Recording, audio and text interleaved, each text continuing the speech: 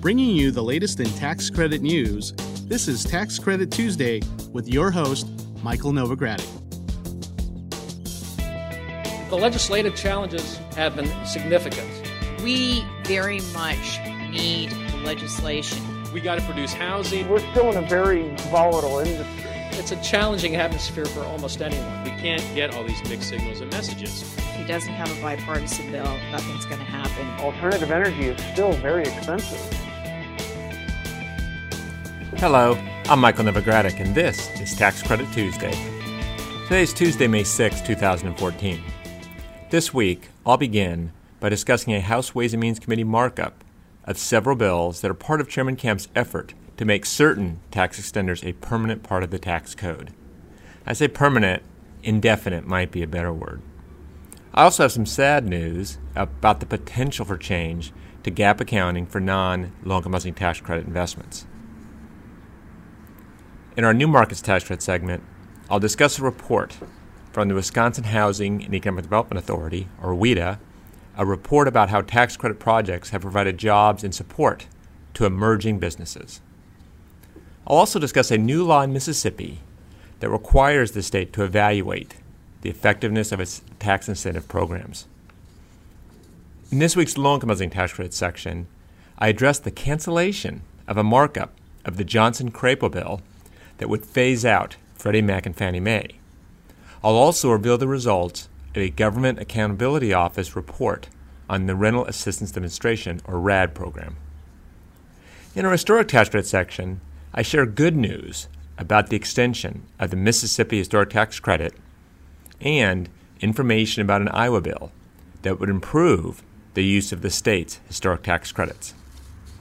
And finally, in renewable energy tax credit news, I share a report about how policy mechanisms are affecting renewable energy production in the United States. I also have another legislative update from Iowa.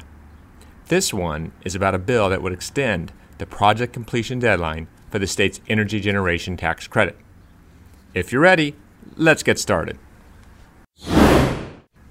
In general news, I begin with the results of last Tuesday's Ways and Means Committee markup of permanent tax policies. The committee meeting was the first of what promises to be many votes to convert some tax extenders into permanent parts of the tax code. As I mentioned, I say permanent, but indefinite is probably a more accurate term. The committee did not mark up any bills, though, that include the new market tax credit, the low-income housing tax credit, or historic tax credit, nor renewable energy tax credits. And I note that the committee voted to make permanent 6 business incentive programs without providing any offsets for the lost revenue from the permanent extensions. Now, as we look to future markups, we'll closely monitor the potential for a Ways and Means vote to make the new market tax credit and the 9% low-income housing tax credit percentage floor permanent. After the hearing, Ways and Means Committee Chairman Dave Camp called short-term tax policy bad for business, economic growth, and jobs. He called the policies the first step of comprehensive tax reform that will lower rates and make the tax code simpler and fairer. Now, I don't expect any of the 6 tax provisions that the Ways and Means Committee voted to make permanent will actually become a permanent part of the tax code this year. I should note, though, that tax extender legislation next week is expected to come to the full Senate floor. The bill is the Expire Act of 2014, and it's the tax extender legislation that passed out of committee a few weeks ago.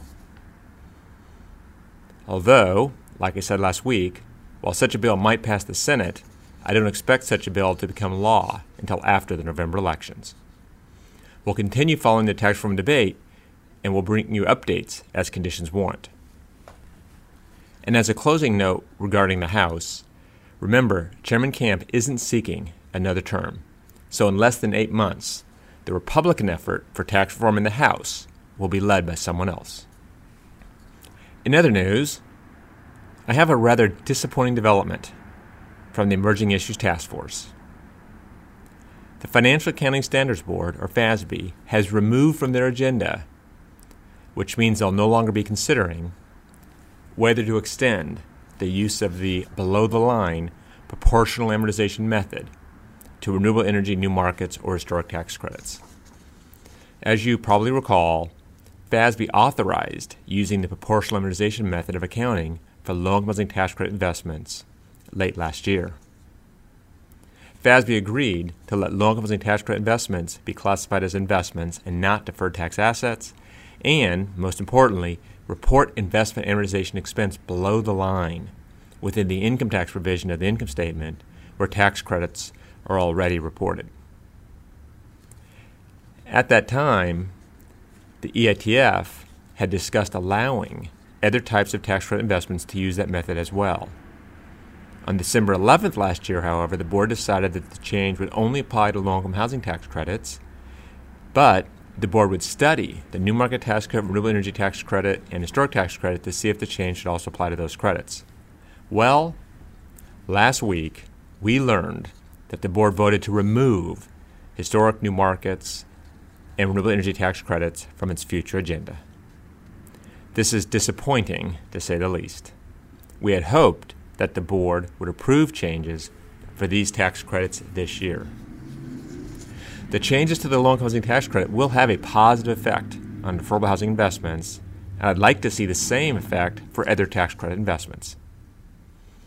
Now, if you're wondering about next steps, FASB is expected to address accounting for government grants in future guidance.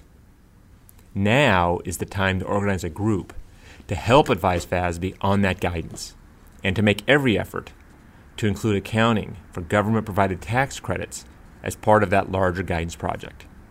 Now, if you're interested in participating in a leadership role in that effort, please contact my partner, Bentley Stanton, in our Atlanta, Georgia office. In new markets tax credit news, the Wisconsin Housing and Economic Development Authority, or WHEDA, just released a new performance report on its tax credit awardees.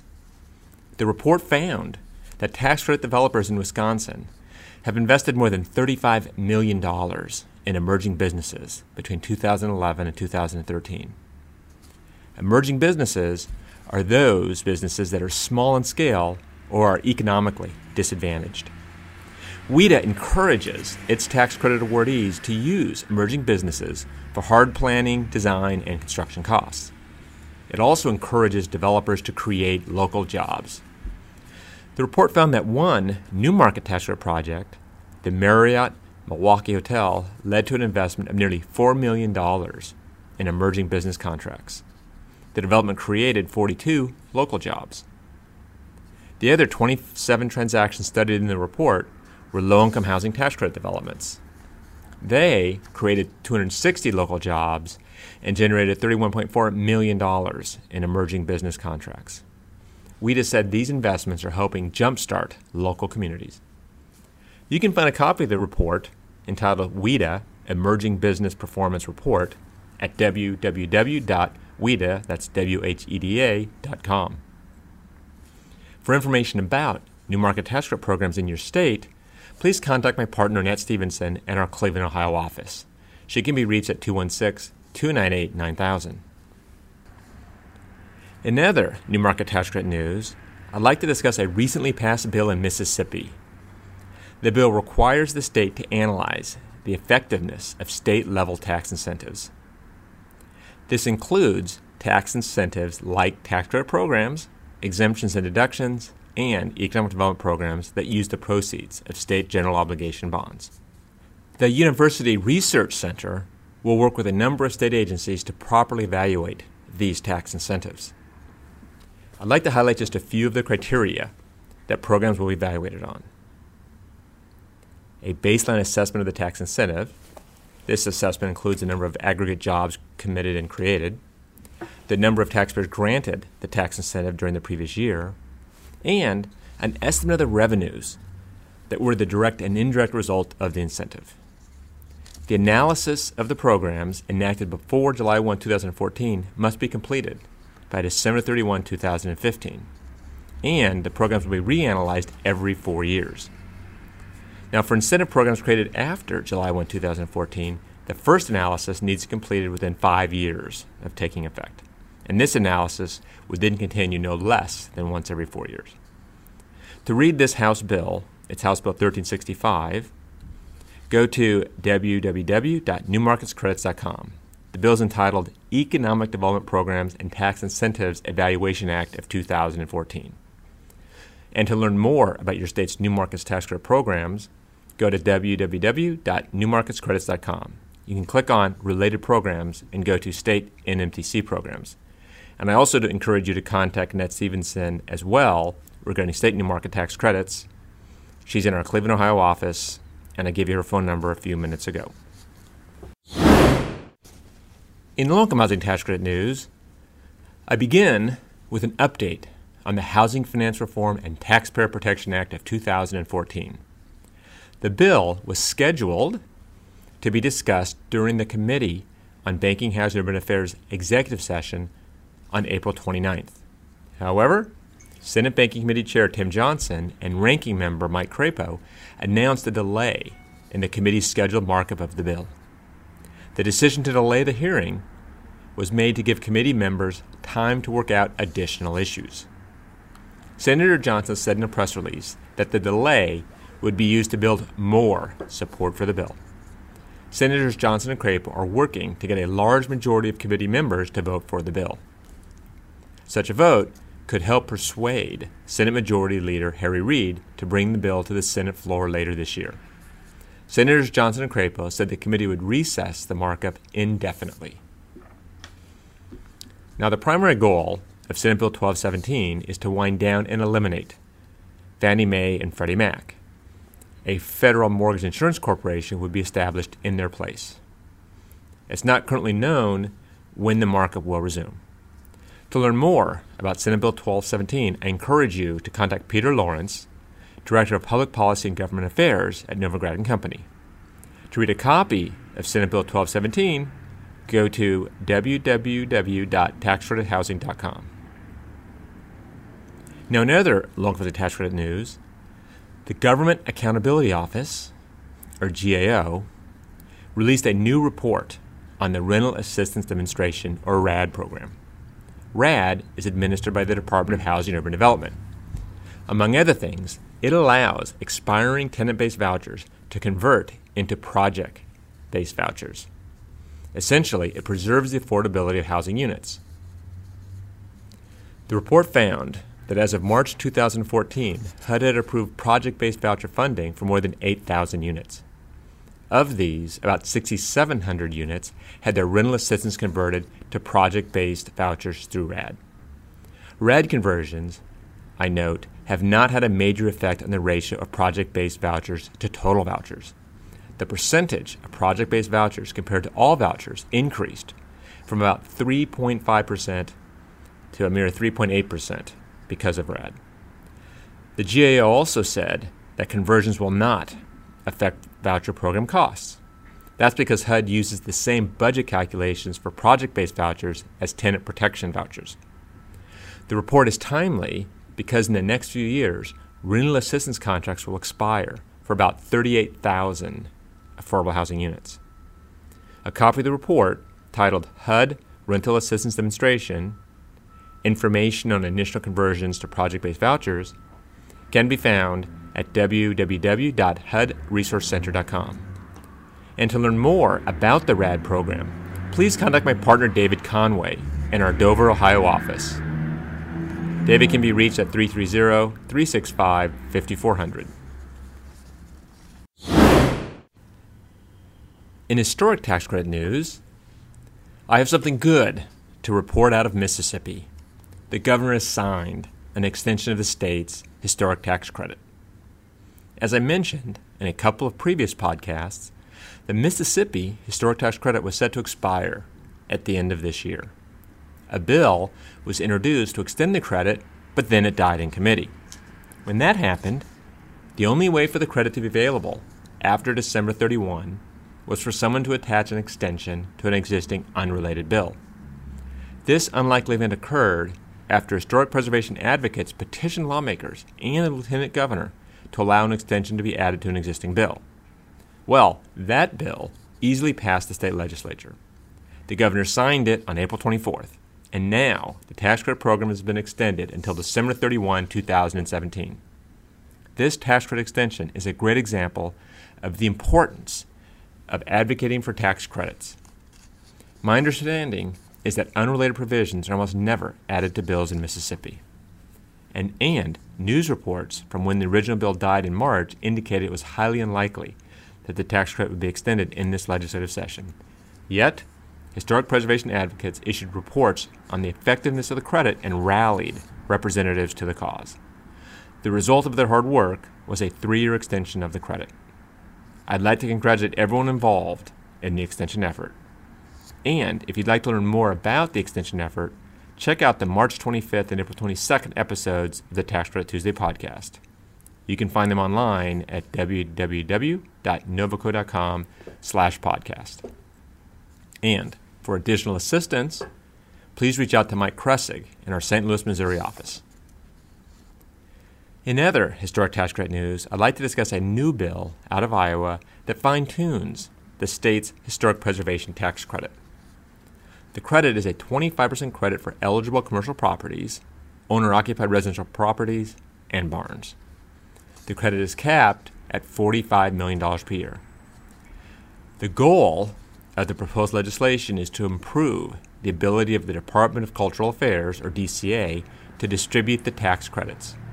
To achieve this, the bill would do 3 primary things. 1, it would eliminate the current lottery-based reservation system. The new application process would allow DCA to allocate tax credits to projects that are shovel-ready and have their financing stack in order. 2, the bill would transition the program from a 3-year reservation system to a use-when-ready system. To date, DCA has awarded tax credit reservations earlier in the development process. Under the new bill, it would not award credit reservations to development until it was ready to begin construction. This would minimize the number of credits that get awarded but are never used, according to the DCA. Finally, the bill would improve the predictability of the review process for the applicants.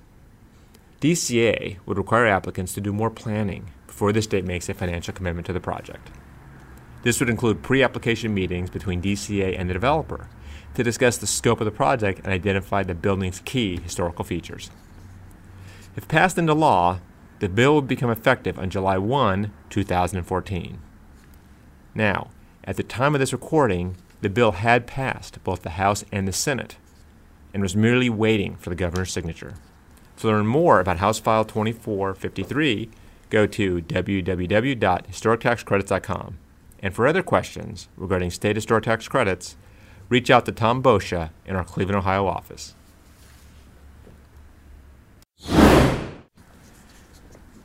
Turning to renewable energy tax credit news, I'd like to discuss a white paper that was released recently by the U.S. Partnership for Renewable Energy Finance. The report discusses the policy mechanisms that affect renewable energy projects in the United States. It then goes on to analyze the effect that these policies have had on private sector investment. The report says that the U.S. has implemented a number of policies that have attracted a significant amount of private capital to the renewable energy industry. It backs up this claim by saying more than $300 billion was invested in the U.S. renewable energy sector from 2004 to 2013. $36 billion of this $300 billion was invested in 2013. Strong policy has driven investment in industry growth, and as a result, the production costs have decreased dramatically. Wind and solar voltaic have reduced their respective equipment costs by more than 40% and 80% over the past 4 years, according to the white paper. This has led to an increase in job creation. For instance, the solar industry experienced a nearly 20% growth in employment from 2012 to 2013. That's 10 times the national average. The report also discusses how public policy has affected the production tax credit and the investment tax credit. It says that the deployment and innovation in the wind industry has allowed for a 90% reduction in the cost of wind power since 1980. Now, this is largely due to the production tax credit. Furthermore, in the last 4 years, wind energy costs have decreased by more than 40%, largely due to stable policy and technological advancements. While strong policy has helped the renewable energy sector grow, recent questions regarding the status of the production tax credit have unfortunately hampered industry growth. For example, the late extension of the production tax credit in 2012 contributed to a 92% reduction in new wind installations. And furthermore, with the production tax credit expiring, new installations are expected to fall to 2.5 gigawatts in 2016. That's about a 6 gigawatt drop in production from 2015 projections. On the investment tax credit side, the multi-year extension of the residential and commercial solar investment tax credit has helped solar installations grow by more than 3,000% since 2006. The U.S., more particularly, has installed more than 4,700 megawatts of solar PV in 2013, up more than 40% from the prior year, 2012, and nearly 15 times the amount installed in 2008. The recent change regarding commenced construction language is expected to provide more certainty and flexibility to utility-scale solar, according to the white paper. This is the change in commencement of construction language for production tax credits, where you then can opt to claim the solar tax credit. Now, the Solar Energy Industries Association predicts that a change in the language to reflect commenced construction for your general solar investment tax credit investments would yield an additional 4,000 megawatts of electric generation capacity in 2017 and 2018. Finally, the white paper discusses how this policy uncertainty has allowed the market to adapt and use new financial models to finance renewable energy development. These new financial structures include yieldcos, green bonds, securitization financing, and master limited partnerships, or MLPs. You heard a lot about those if you attended our recent renewable energy tax credit conference here in San Francisco a few weeks ago. Now, to learn more about these new financial models and to read the report entitled Renewable Energy Finance Market and Policy Overview, go to www.uspref.org. And if you have any specific questions about renewable energy development, I encourage you to contact my partner, Tony Grapponi, in our Boston office. I'll close today's episode with a state-level update from Iowa. The Iowa House has passed a bill that would extend the project completion deadline for the state energy generation tax credit. The bill extends the completion deadline from January 1, 2015 to January 1, 2017. This should enable more projects to qualify for the credit. Another provision extends a 10-year operational tax credit for these projects through the end of 2026. The bill applies to wind energy projects and other renewables awarded Iowa state production tax credits. The House bill, Senate File 2343, passed with a vote of 91-4 in favor. At the time of this recording, the bill had been sent to the governor for signature. You can find a copy of the legislation at www.energytaxcredits.com. Well, that brings me to the end of this week's report. Join me again next week for another Tax Credit Tuesday. And as always, please share your comments about the podcast with me. Simply send an email to cpas@novoco.com. This is Michael Novogradac. I'll be back next week. Thanks for listening. This weekly podcast has been brought to you by Novogradac & Company, LLP. Archived discussions are available online at www.novoco.com/podcast or by subscribing to the Tax Credit Tuesday podcast in iTunes. Novogradac & Company, LLP is a national certified public accounting and consulting firm with offices nationwide. Learn more about our professional services at www.novoco.com.